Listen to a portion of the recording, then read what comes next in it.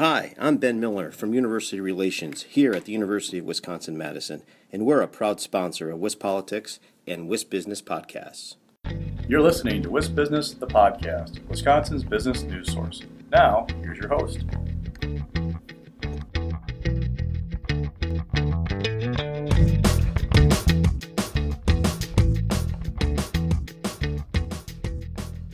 Hi, everybody. This is Alex Moe here for WisBusiness, the podcast. Today, I'm joined by Chytania Brown, CEO for Employ Milwaukee. Thank you so much for coming on the podcast today. Thank you, Alex, for having me. Absolutely. So, as with all first-time guests, I'd like you to just briefly explain what Employ Milwaukee is all about for listeners who aren't familiar with your organization. Sure. So Employ Milwaukee is what we call a workforce development board. There are 11 of me here in the state of Wisconsin. Our workforce development board covers Milwaukee County. So everything we do, and trying to sum it up without getting too technical, is centered around employment and training. So we help both job seekers and we also help employers. And our goal is to have an understanding of what employers' needs are and to be able to make those connections between job seekers looking for employment, job seekers looking to upskill in their employment to get better jobs, young people who's looking to get on career pathways, have some career exploration, and even older people who have decided that, they want to come back to work or maybe take on some lighter work. So everything's centered around helping individuals get to work. We offer trainings. We offer customized opportunities with employers if there's employers that have a specific need. So as a workforce development board, we're that coordinating, collaborating, monitoring body for the workforce development areas that we have oversight of. Okay, that makes a lot of sense.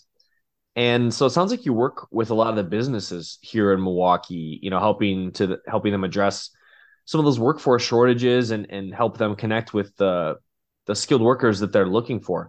Can you talk more about the ways that you connect with employers and kind of the role of businesses in this whole process?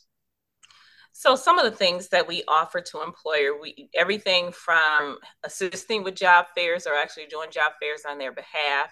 We offer what we call on-the-job trainings so that if employers want to give some opportunity to bring some individuals on board, we help to offset some of those training costs that an employer may have to take on to maybe bring on some additional folks. We offer customized training opportunities. So if, say, for instance, an employer has a huge demand coming up and need to have, and I'll use welders, for example, a large number of welders in order to meet this demand, and they have some specialty to their line of work.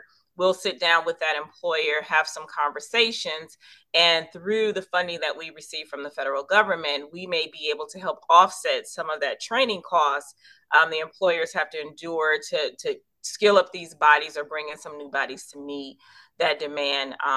There's times where we offer transitional jobs. We work with all kinds of folks from youth all the way up to older workers. And oftentimes with our transitional jobs program, we're looking for employers to maybe give a shot to, say, someone coming out of incarceration who may not have a long work history or very limited in their skill set, but we will offset through our transitional jobs opportunities where we subsidize the wage up to a given amount of time for that employer to have the ability to try the person out with the end game of them hiring the person on permanently. So all of those things, we try to work with employers to let them know that we're here to assist in whatever ways, but we really can only help by having information of what employers need. So we have job developers that go out and try and recruit new employers, work with employers. We have a large pool of employers that we do currently work with, but there are so many that we have not even touched. And for us, we'd like to know what are some of the demands that employers are seeing. Pandemic wise, a lot of things shifted and changed, and employers are looking, they're rethinking what was formerly a job they were hiring for to now looking at how maybe some are gifted with our AI, artificial intelligence. And so now those jobs look different. And we need to be able to be at the table with employers or having some conversation so we have an understanding as people are coming to us and say, hey, I want to get some training or get some additional certifications. We want to make sure that, people are training for what the demand actually is. And the only way we would know what the demand is being able to have conversations with employers, especially those employers who are changing the way they think about their business, they do business, and they hire for their businesses. Absolutely. I'm glad you brought up, AI, some of the evolving, kind of more forward-looking aspects of the economy, business needs for labor. Glad to hear that you're involved with that cutting edge. And I wanted to ask, since we touched on a lot of the business side, the perspective that you're working from, can you talk a bit about the impact that these efforts have on the people that you work with? What do you hear from these job seekers, these individuals who are getting training and hopefully, getting placed with a company that can give them a career? Well, a lot of what we heard prior to pandemic to what we're hearing now, we have a lot of employees.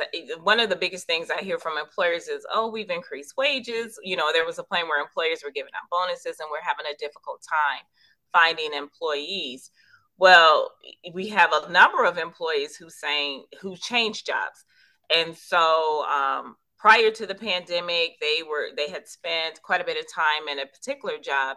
And after the pandemic, many decided they want to go a completely different direction. And some of the challenge that we see with those former employees are they're not getting called for this new sector or new occupation they want to try, because oftentimes the way employers are hiring is still from a traditional mode of looking for minimal experience of this, minimal experience of that. And yet we have job seekers with 10, 15 plus year work histories who know how to get up, who know how to go to work, who want to be a part of something, but they just decided to pivot from where they were prior to.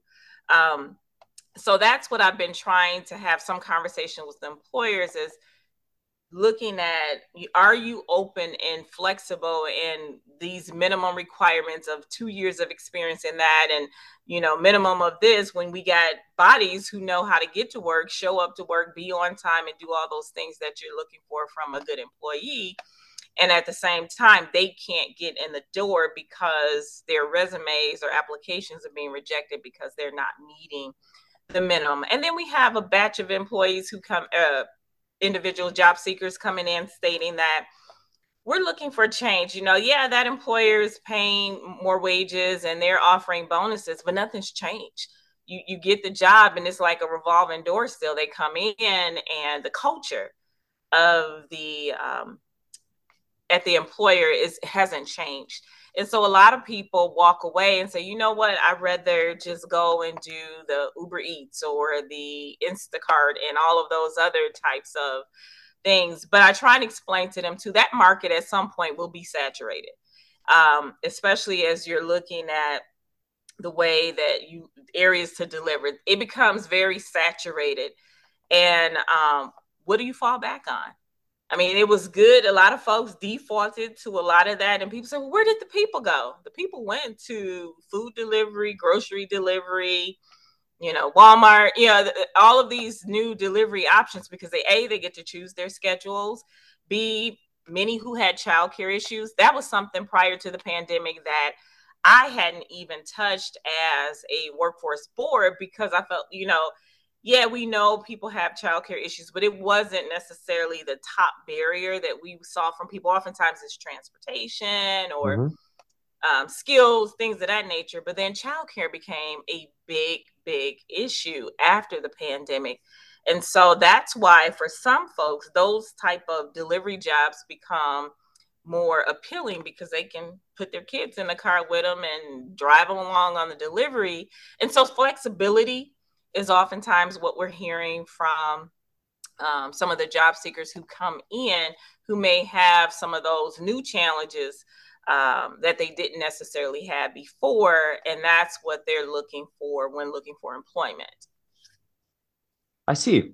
Yeah, certainly there's some wiggle room there for employers to be more flexible, and sounds like you're doing a lot to work with them and really help folks meet in the middle between the businesses and these job seekers as well. So That's great to hear about. And Chytania, we're reaching the end of our time here, but I wanted to see if you had any final thoughts you'd like to leave our listeners here before we wrap up the podcast. I just would like to leave, especially employers in the Milwaukee County area. We are definitely open to sit down with an employer, get a greater understanding of what their needs are, what they're looking for, as we continue to work with many job seekers who are looking for opportunities. If employers are interested, and employees who may be part of layoffs, we do work with those employers who are being laid off. That's in Milwaukee County. So we do sometimes get employers who may reach out and say, hey, can we tap into the Master Lock employees because we can use that skill set? Feel free to reach out to Employ Milwaukee. Our website is employmilwaukee.org. We have a number of programs that we do offer. And again, not one size fits all with employers. So I don't want employers to think, oh, well, that's not going to meet my needs. Let's sit down, have a conversation, and see where we can find a sweet spot for Employ Milwaukee to work with you. Terrific. Well, thanks again so much for your time. Thank you, Alex.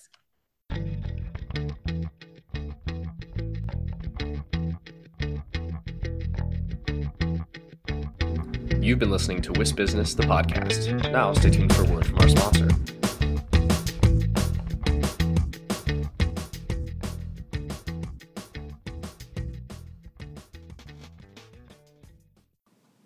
Hi, I'm Ben Miller from University Relations here at the University of Wisconsin-Madison, and we're a proud sponsor of WisPolitics and WisBusiness podcasts. Did you know that almost 80% of UW-Madison's in-state students return to live and work in Wisconsin in the years after graduation? And almost half of all UW-Madison alumni are current Wisconsin residents. That's just one way we're driving our economy forward. UW-Madison is working for Wisconsin.